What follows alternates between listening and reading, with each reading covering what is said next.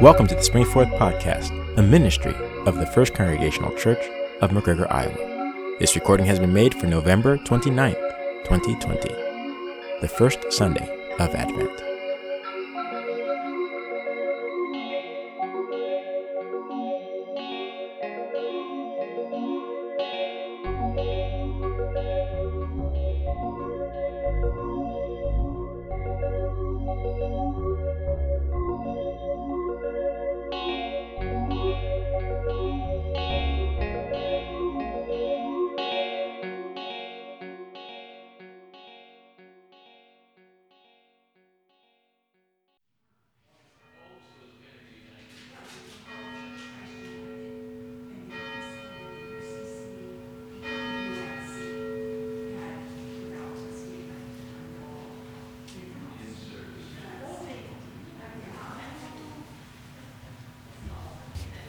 Good morning.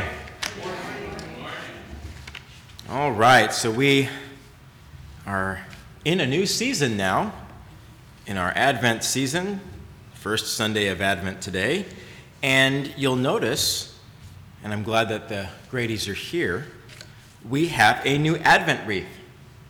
Compliments of William Grady.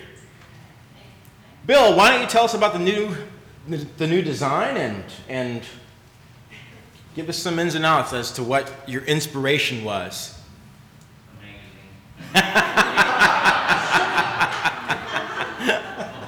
You've been hanging out with Myron now. I saw him sent over to it in one of my craft magazines, and that's why I thought we needed a different one, and the other one was kind of shaky in the first place. But looking for a different design, so. Well, thank you very much. This is a wonderful addition to the new Advent candles that we have. We've been moving from our oil candles to a more high-tech version. So Advent Wreath 2.0 has arrived. Just after our call to worship, I will have a dedication for the Advent Wreath, and then I'll light the Advent candle, which is much easier now. It's just as easy as a twist of the wrist. And then we'll press on. It's really nice. We were playing with it this morning and saying, this is fun. I felt I was 8 years old again as I was The call to worship comes to us from Psalm 95. Oh, come, let us sing to the Lord. Let us make a joyful noise to the rock of our salvation. Let us come into his presence with thanksgiving. Let us make a joyful noise to him with songs of praise, for the Lord is a great God and a great King above all gods. In his hand are the depths of the earth, the heights of the mountains are his also. The sea is his, for he made it, the dry land which his hands have formed. O come, let us worship and bow down. Let us kneel before the Lord, our Maker.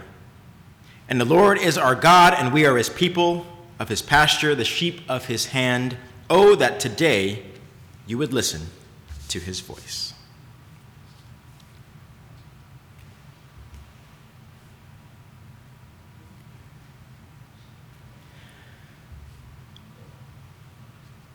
Now we go on to our dedication of new worship furnishings.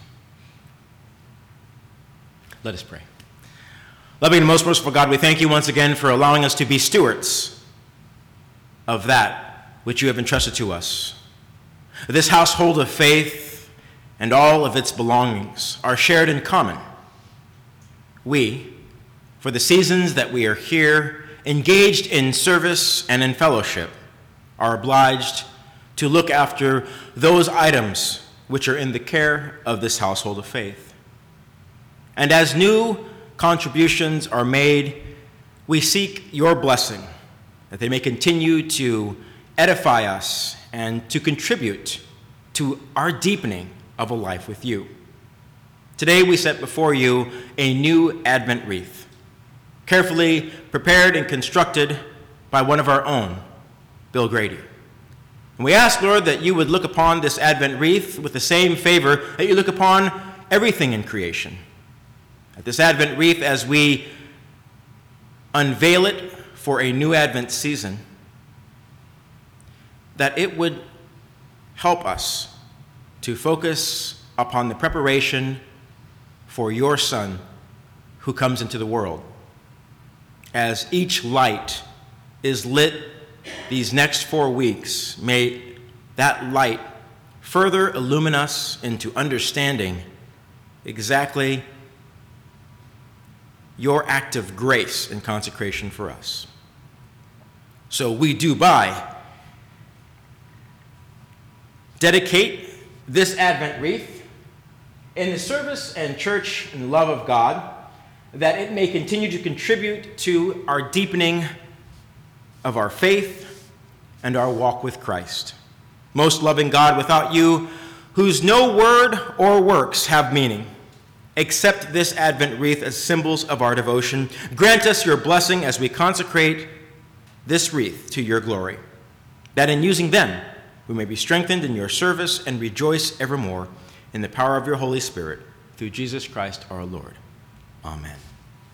And I want to thank Bill and Carol for her patience, because Carol's a good sidekick. And as a matter of fact, we have to congratulate Mary. She is officially retired. She is. Your banking friend. You no longer have a friend at Central State anymore. Your friend has left the building. But but you can still find her here. Actually, we were having some pre-worship ramblings, as we usually do. And one of the things is that now Myron realized now that Mary's retired, he's back to work. She'll have some tasks for him. But I was just going to say to the Grady's that you can now give her some advice. It's like, okay, now here's how you need to handle your life in cool down, because everyone has this little transition space as you go from always having such a regimented schedule to sort of being able to write your own script. And we want Mary and Myron and Steve and everybody of you who've been recently retired to write a good script. And but you get a little help from your friends. That's what we're here for. All right, without further delay, are there any other additional announcements that we would like to lift up this morning? Do you want to mention anything about the cards? I did contact 5 or 6 of our people, and they all said their kids would help do these cards, and I have gotten some of them back already. Okay. All right. We've got some of the young people in our church who are designing cards. And when I say young people, I say children, because all of us think we're young. It's like, well, I'm not designing any cards. No one called me. Really young people. Steve, do you have anything to say about the letters being written to the Care Center? Any update there? No, I'll update with the members this week. Obviously, with the problems the center has had, we've not gotten any feedback, and I've got to kind of resurrect that. That's one of the to-dos this week. Okay. All right. Well, thank you. I'll update at the council meeting. Wonderful. Anything, Marilyn? All right, then. I will let Marilyn do her thing.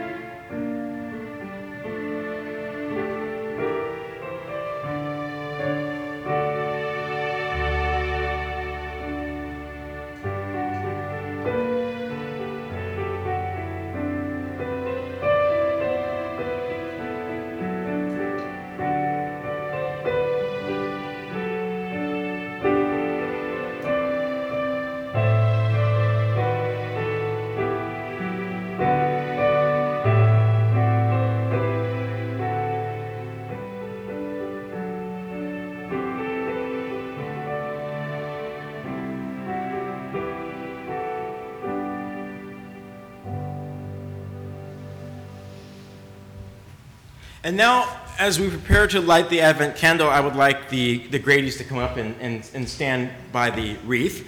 They get first twist today.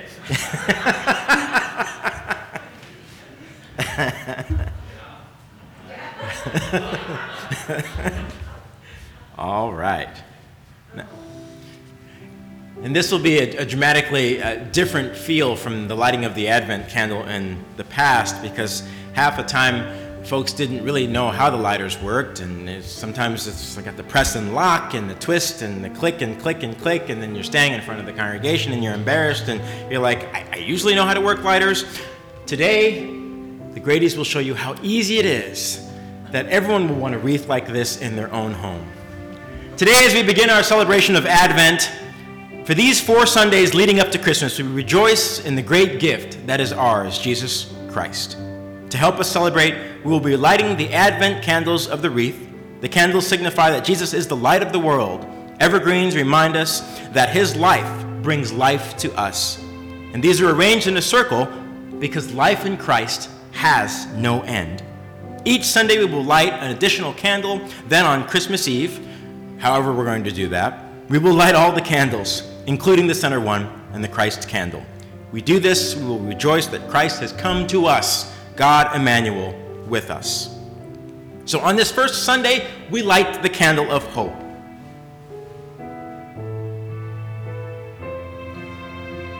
See how easy that is?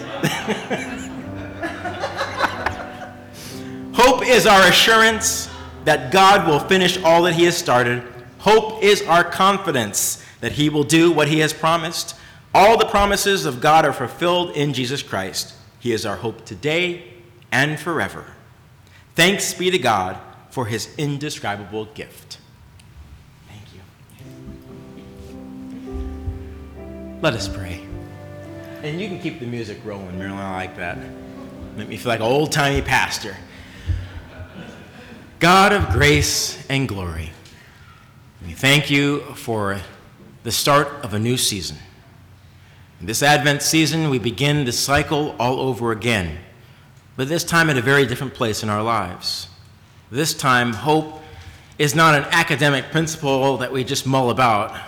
Hope has significant resonance this very moment. We hope and we long for things as we knew them, but to be revived and bolstered and wiser as a result of moving through this time and this season.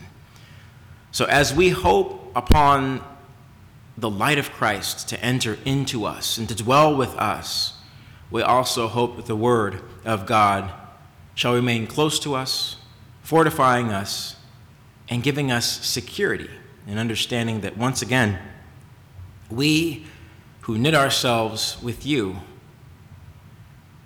will never be a people without possibility. May you bless and strengthen us now and always. In Jesus' name, amen. Almighty and everlasting God, whose will it is to restore all things in your well-beloved Son, the King of kings and Lord of lords, mercifully grant that the peoples of the earth, divided and enslaved by sin, may be freed and brought together under his most gracious rule, who lives and reigns with you and the Holy Spirit, one God, now and forever. Amen. A lot of shuffling of papers. I should get like a swivel chair in the pulpit so I can swing around. one of those bar stools. It's kind of like in my turret. My turret dispensing grace. No. I had a good Thanksgiving. Fired up. Still running off some of them calories. All right. As we burn calories together, let us prepare to receive the word that comes to us from the prophet Isaiah, chapter 64, verses 1 through 9. In this text, Isaiah is speaking on behalf of, he's a prophet, but this time the prophet is taking into context the position of the people. people have been recently repatriated back to their homeland, they haven't a clue on how they're going to move forward, right? The land has been ravaged, and they need to rebuild again because all that they knew has passed away. So the prophet now is feeling, because of the people feel dejected, because they are feeling abandoned. The prophet speaks out and says, God, where are you? Where are you in this context? We need you to do something incredible. We need you to shake forth the heavens. Because unless we can see the reality of your strength and power, we're going to run amok. As we are feeling right now depleted and without guidance. So this is a very interesting reading in that it's a reading about hopefulness, but it's also seasoned with a bit of forcefulness that the prophet is actually making a strong appeal to God to reveal oneself in order that the people would come to feel bolstered and renewed and comforted by the presence, the awesome presence of God. A reading from the book of Isaiah. Oh, that you would tear open the heavens and come down, so that the mountains would quake at your presence. As when fire kindles brushwood and the fire causes water to boil, you make your name known to your adversaries, so that the nations might tremble at your presence. When you did awesome deeds that we did not expect, you came down, the mountains quaked at your presence. From ages past, no one has heard, no ear has perceived, no eye has seen any God besides you. The works for those who wait for him, you meet those who gladly do right, who remember you in your ways, but you were angry and we sinned. Because you hid yourself, we transgressed. We have all become like one who is unclean, and all our righteous deeds are like a filthy cloth. We all fade like a leaf, and our iniquities, like the wind, take us away. There is no one who calls on your name or attempts to take hold of you, for you have hidden your face from us and have delivered us into the hand of our iniquity. Yet, O Lord, you are our Father. We are the clay. You are our potter.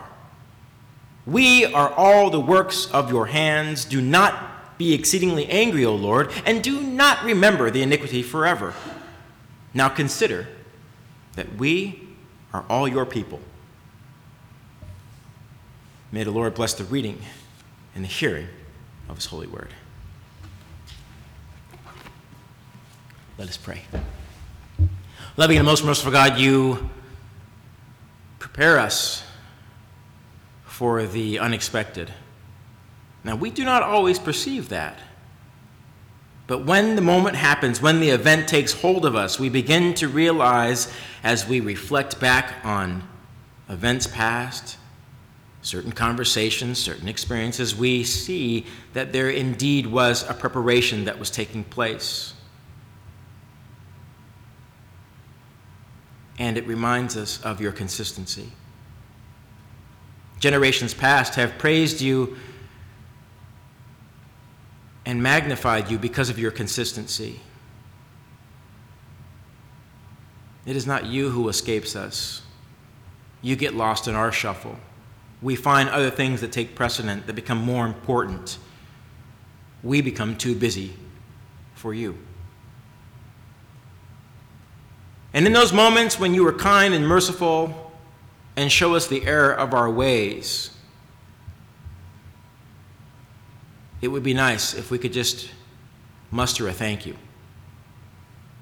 So help us to find gratitude in the times when you save us from ourselves.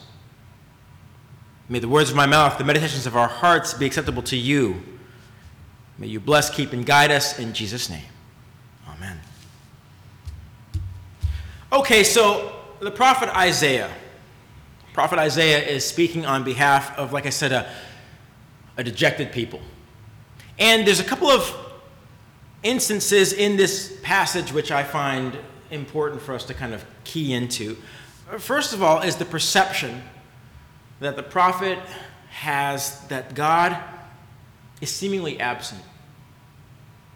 Now, we might find this at first, when we hear about it, we might find this is strange. God seemingly absent. But how many of us in our own various walks of life have felt at some point that not only did nobody that we knew cared, but we almost felt that even God didn't care either? That we found ourselves in a particular rough patch, difficulty at work, difficulty in a relationship, health concerns. Right now we're living in an era of health concerns, and we feel like God's letting this happen to me. God is absent. Not that God is dead. See, a dead God is a God that you can't blame. You can't blame the dead. You're like, well, they're gone. They're out of the picture. You blame the absent ones. The ones who are alive, that's who you blame. Why didn't they show up? Why didn't they say something? Why didn't they do something? They don't care. They're callous. Their hearts are hard. And so we have this prophet here who is saying, Lord, your people need you. Where have you been? You've brought us back to our homeland. It's a mess. It's been ravaged by foreign nations, and all that we held dear has been destroyed. And there's going to be some work involved to have to rebuild. But it would be so much easier if we just knew that you were there, if we just knew that you cared about us. Just show us and give us a sign of your presence, and that will revive us and renew us, and then we can re-engage this work. So the prophet is actually indicting God and saying, can't you do the work like you did back in the days of old, back in the days of Moses, when you came down from the mountain? You came down from the lofty heights. You came down to be amongst your people. Moses was up on the mountaintop, and God's like, Moses, this conversation is great, but I got to interrupt you because the people have debased themselves, and you need to get down off this mountain and fix that mess. Moses is like, man, I'm up here. I'm up here. I'm high on the Spirit. I'm hanging out with you and these tablets. This is great. And God's like, I got to interrupt this call. Because the very people that I have brought out of bondage are acting fools, and I need you to be my messenger. So Isaiah is hearkening back to that time when the power of God came down off the mountain and settled upon the people. And even though when Moses came down off the mountain and he had to bring correction to the people and says, explain this golden calf. They go, it was Aaron's idea. And they go, Aaron's like, you ratters! I didn't want to do this. You made me do this. And everyone's doing one of these. It's like, whose fault is it? The dad's fault. So even though that Moses came down and had to bring the correction of God, the people still felt like, well, this is good. At least God cares. At least we have God's attention, right? Even though we have offended God, God still cares enough to send the very best in the form of a Hallmark Moses who comes down and says, don't do that. So now we have the prophet who's like, hey, can't we get a little bit of that spice back? Some of that old 1-2 punch? Because here we are, we're lost, we're alone, and you seem a little absent, you seem a little distant from us. And as a result of that, as a result of the perception that God does not care, the people have sort of wandered into their iniquity. The prophet says, we're not our best selves without you. And I can relate with that. If you go through life and you don't have an accountability to the divine, you make choices that are good for you, which may not necessarily be good for everybody. Those closest to you, those who live in your communities and your societies, but it's good for you at the moment and at the time. You may have speech and actions which do not necessarily, shall we say, promote the general well-being and welfare of the community. So God is the barometer upon which believers can conduct ourselves. We lay ourselves against the works of God and we go, yes, God probably wouldn't do it this way. But when God is seemingly absent from us, and we feel like God doesn't care because God has hidden the divine presence, we go back to making our own plans, patching it together the way that we think it might work. And Isaiah says as a result of that, the people wandered into transgressions. They weren't hospitable to one another. They didn't care about the general welfare of one another. They became depressed and greedy and self-absorbed. They unraveled. The community fragmented. Now, what Isaiah would like is for God to return. But not to return with condemnation, not to return with judgment, but to return in such a way, because even though the people have been sinful, even though the people have been debased, even though they have made poor decisions, there is still a desire to be reshaped and renewed. Now let's think about this. Let's think about this year that we've been having. Let's think about this year, right? Because I'm sure that during the course of this year, we have done and we have said things. We've lost our composure. We're tired of the rules. We're tired of these things. I know you're tired of these things. We have gotten to the point where it's like enough is enough, and maybe on the odd occasion, we haven't been our best selves. We've said some things. We've done some things that we're not so proud of. Lashed out, or we've just gone numb. We don't feel anything anymore at all. Either way, we understand where the prophet's coming from. Now, we might not want to admit that God is absent, but there have been pockets during the course of this year where I wouldn't say we were bosom friends. I would say that there have been aspects in this year where our faith not only was tested, but we began to sort of rethink this whole worship business. And not how we worship, but why. This has been a faith crisis year for a number of people. So if you have been feeling out of sorts, and I'll admit, I have. So in case you're saying, oh, he's just talking about us, but not him. No, I'm much out of sorts. Much out of sorts this year. So that's good. Consider yourself in reasonable company.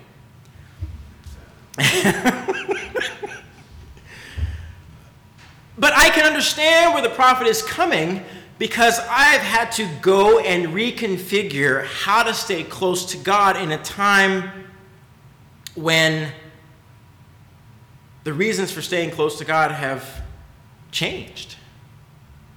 See, it was easy to stay close to God when there was people around and you could sort of like have that sense of the blessing, the immediate blessing of community.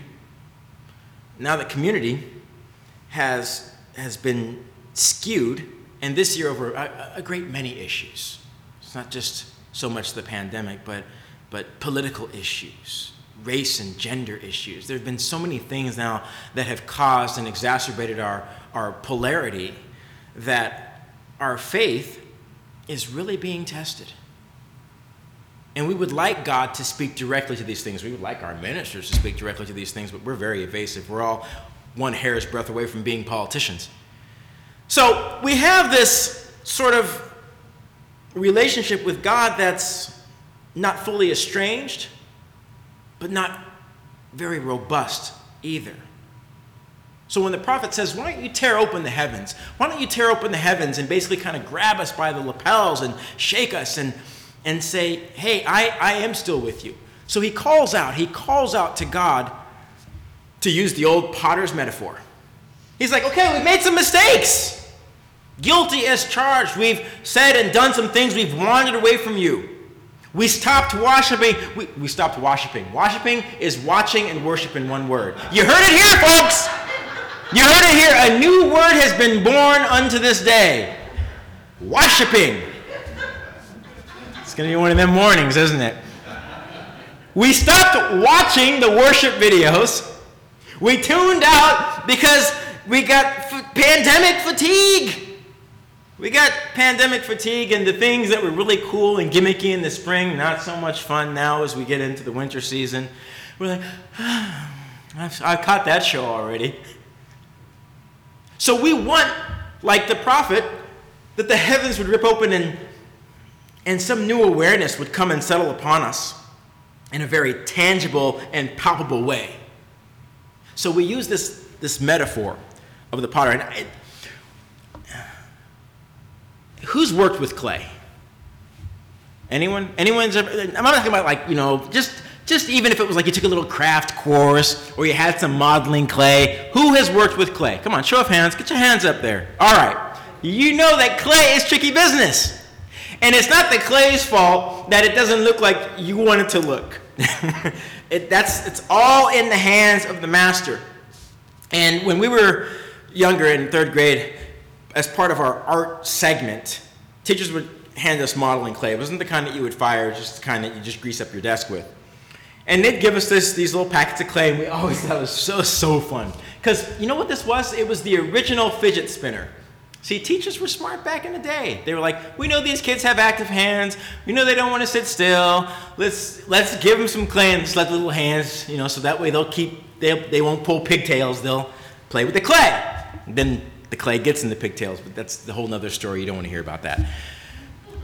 So we're working this clay, and we're mashing it down and rolling it out and trying to, making circles with it and patties and little balls.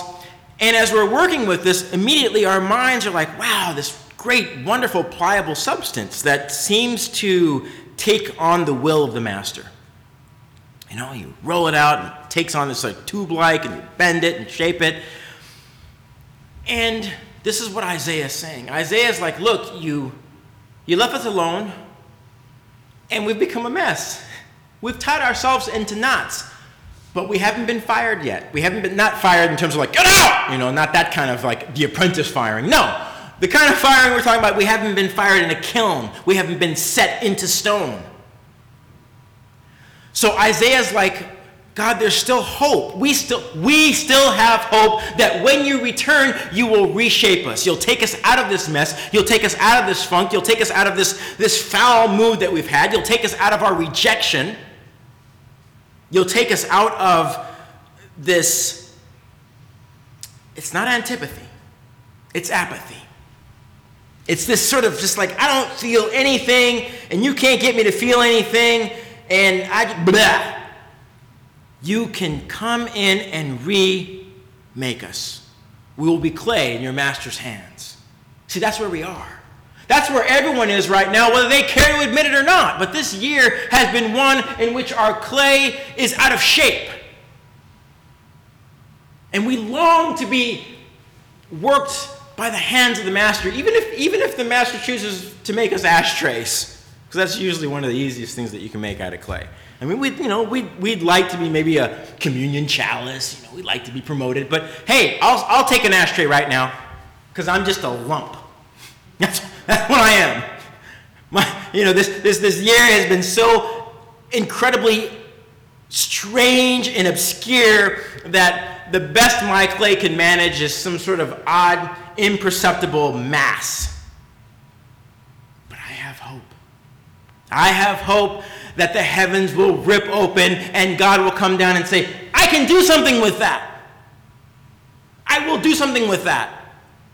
Pray that God takes your misshapen, odd-shapen mass of clay and reworks it for the greater good. Because when we truly, and I don't know how long it's going to take, but when we truly pass through this really obscure time, we're going to be so much the wiser.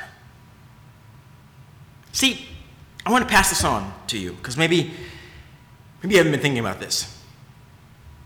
I don't want to return to the way things were. I want to enter into something better.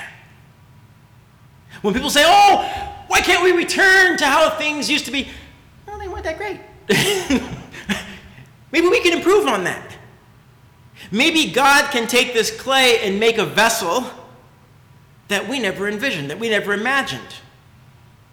Maybe there'll be hidden stores of patience and fortitude that we didn't have before, but then we weathered this storm. We came and through this year, and now all of a sudden we're thinking and feeling a little differently. And when liberty finally comes and settles upon us again, we're going to have all this history of this year and the events that have transpired sort of in the bag. And that will now develop and shape our future faith framework. So the heavens will open and God will return. God will not remain obscured, but we long for a God to return to us so we might be made anew, not the same. Do not wish, do not long for, do not pray for the same. Pray for improvement.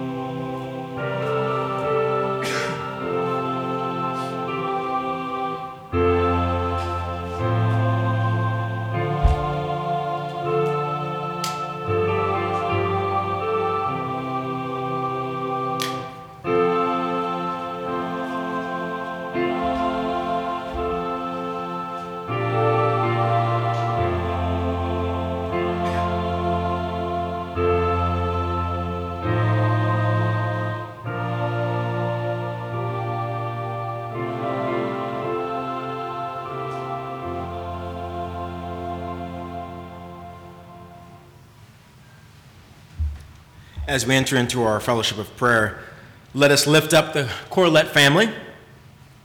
Olga Corlett passed away last week, on Thursday, and she was a long-time organist at First Lutheran Church and just a delightful personality. To be in Olga's company, I don't think I know I never heard a cross word from her or ever saw her without a smile. I mean, that takes some doing to be able to just radiate that sense of positive enthusiasm at every turn when we know that there was definitely some rain that was in her life, but she was a light, not only to her family, but to this community. So we definitely send our prayers and our love to members of the Corlett family, vast as they are, and to each and every one of us in McGregor who also mourns her passing. A lot of giants have been passing this year. I think of the Strutts as well. And this is just, like I said, it's been a really obscure year. Let us pray. Loving and most merciful God, we turn to you. And maybe we've never felt disconnected from you. Kudos to us. We've always felt your hand of grace and mercy. We've been deeply connected to you. But I'm speaking on behalf of those who have had an Isaiah experience, who have felt that you have been obscured. And maybe you felt obscured because your institution and your representations have been at a distance. We have not been in our church space. We have not sung the hymns of faith in fellowship, in corporate fellowship. We just haven't been around those things that remind us of your contact. But maybe that's us deceiving ourselves, because the objects of your devotion are never far from us. Bibles, devotionals, hymns of praise that are so embedded within our hearts, we know them by memory. But we can get out of sorts because we're out of practice. So we ask that you would tear the heavens open. It's a small request, but it's one that I know that you would honor if you understood how desperately we need it. This has been certainly a year for the record books, and not just in our nation in particular, but certainly across the globe. It'll be the thing that people will talk about for generations to come. They still talk about the 1918 Spanish flu pandemic, not because there are many survivors of that who are still talking around and doing the memories, but they're laying a comparison between our time and that time. But the record of how people felt and how they acted will be so much more accurate now because everyone's leveraging their opinion. And this digital medium that we have, something will survive us. So there'll be a long record of the thoughts, the emotions, and the feelings of people around the globe as to how well we fared during this time. So it's very important that the heavens open up, because we're not all managing as well as we should. If there hasn't been anger, there's been apathy. And either is bad for our complexion and our constitution. So may you return to the potter's wheel and shape us. We need your hands of grace to mold us into a new understanding, to remind us once again of your gospel that endures, to make us a people of hope. We can scarcely enter into the season of Advent, preparing ourselves for the arrival of your Son, if we have not hope. We can scarcely envision a day when this pandemic is no longer the leading story on every news station without hope. We can no longer move about freely, dare we say unmasked, without hope. And we cannot rebuild a community where we see one another as brothers and sisters and not as enemies in a never-ending contest without hope. We're in the business of hope. We haven't perfected it. That will never happen. But we do need to be dabblers, at least at an apprentice level, in being the kind of people who can hope for what does not yet exist, but we hold in our hearts that it could, that we pledge our commitment to seeing it transpire, that will be our gift to ensuing generations.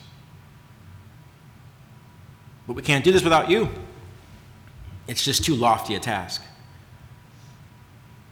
So reveal yourself to us, God. Use whatever means that you have, whether it be a cataclysmic awakening or a very quiet whisper. Use your powers and your influence to renew and reshape us. We ask now, Lord, for your blessings to be upon the Corlett family as they mourn the passing of Olga. We thank you for her life and her substance. We thank you for her many gifts of music. She brought music to our hearts. Thank you for her uplifting and positive demeanor, radiating a sense of tomorrow through her smiles. And she had a wonderful smile. We ask that you be with those she leaves behind, not only her children, her brother Bob, that you would bear them up. each and every generation, all of her descendants. We thank you for her life and for her witness. We ask that you would grant her eternal rest and peace. And for those of us that she leaves behind, the indelible imprint of her memory, that we could learn from her ways and live in a manner that's similar to hers. Bring a little bit of rays of hope and enthusiasm and compliments into the lives of those we meet along the way. We pray for those who are sick and suffering. So many sick and suffering. We ask, Lord, that you would bless the weary healthcare workers who are really being drawn thin right now. Not only are they too contracting the virus, but it's just difficult. They're just played out. I mean, they have a job to do and they want to do it, but their strength is ebbing. Their patience, their nerves frayed, their families concerned. We get it. We understand. Some of them are in our families. We know the risks that they are taking. We know that we can't operate at this stress level indefinitely for any length of time, and here we are now, so many months into this, and things are really heating up. So bring strength to the bodies and minds of those who face COVID every day. Every day they see this, every day.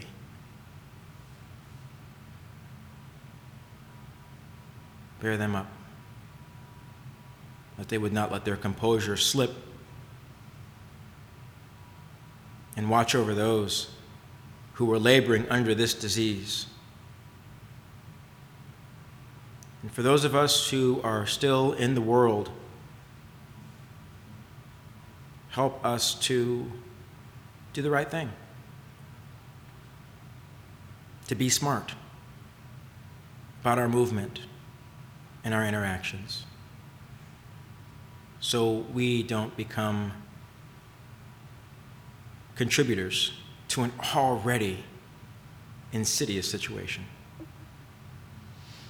So we set before you the prayers of the people. They come before you just as they are, and we ask that you would receive all the prayers of your people in Jesus' name.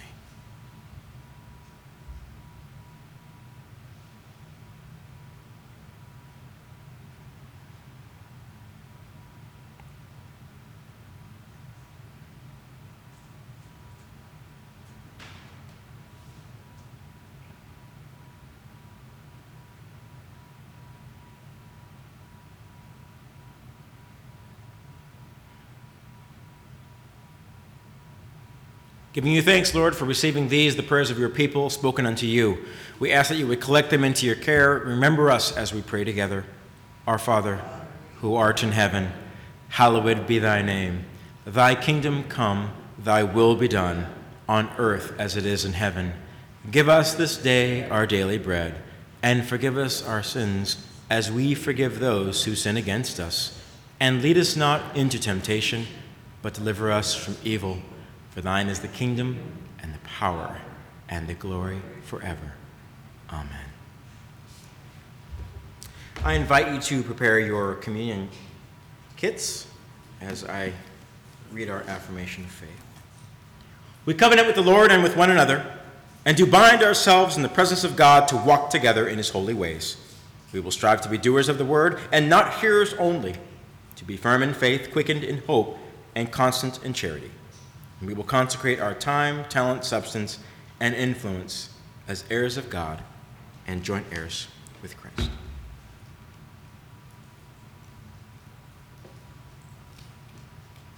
On the night in which Jesus was betrayed, he fought with his communion kit.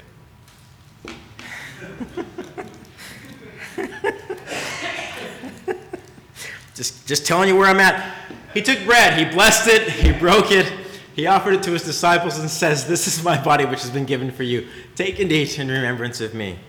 I'll play along in my imagination.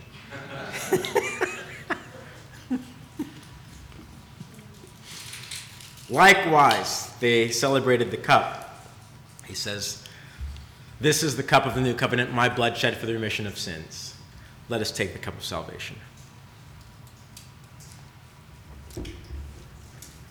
As often as we eat of this bread and drink from this cup, would you proclaim the Lord's death until he comes again? Let us pray. Giving you thanks, Lord, for forgiveness. It is this act of absolution that we do not take for granted.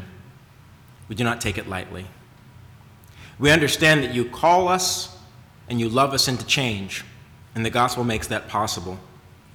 We know from years of living how exceedingly possible it is to make it through the day without the dark thoughts, the frustrations, the murmurs of disappointment that come so easy. And when we return to you, you help us to take stock of that self and say, hey, let's try something different. Let me show you a new path. And so your absolution is encouraging. It's refreshing. And we are grateful to have it. Thank you for making our sins past history and ushering us into a new and bright and hopeful future with Jesus as companion and guide. Amen.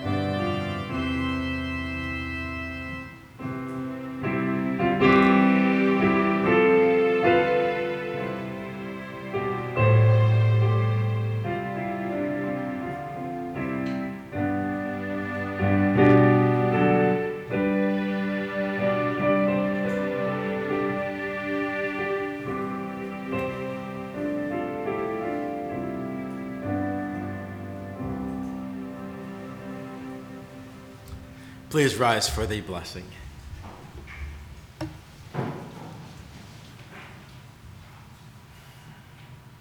Loving and most merciful God, as we begin this new liturgical season, a season of hope, a season filled with anticipation, the arrival of the infant Son to bring light into darkness. We have walked in darkness, not consistently, not all the time, but even the few pockets where we have found ourselves has been enough to open our hearts and redirect us to you. So we ask that your light will continue to fall upon us and strengthen us. May the Lord bless and keep you. May the Lord make his face to shine upon you and be gracious unto you. May the Lord look upon you with favor and grant you peace. Go in peace. Serve the Lord. Thanks be to God. God bless.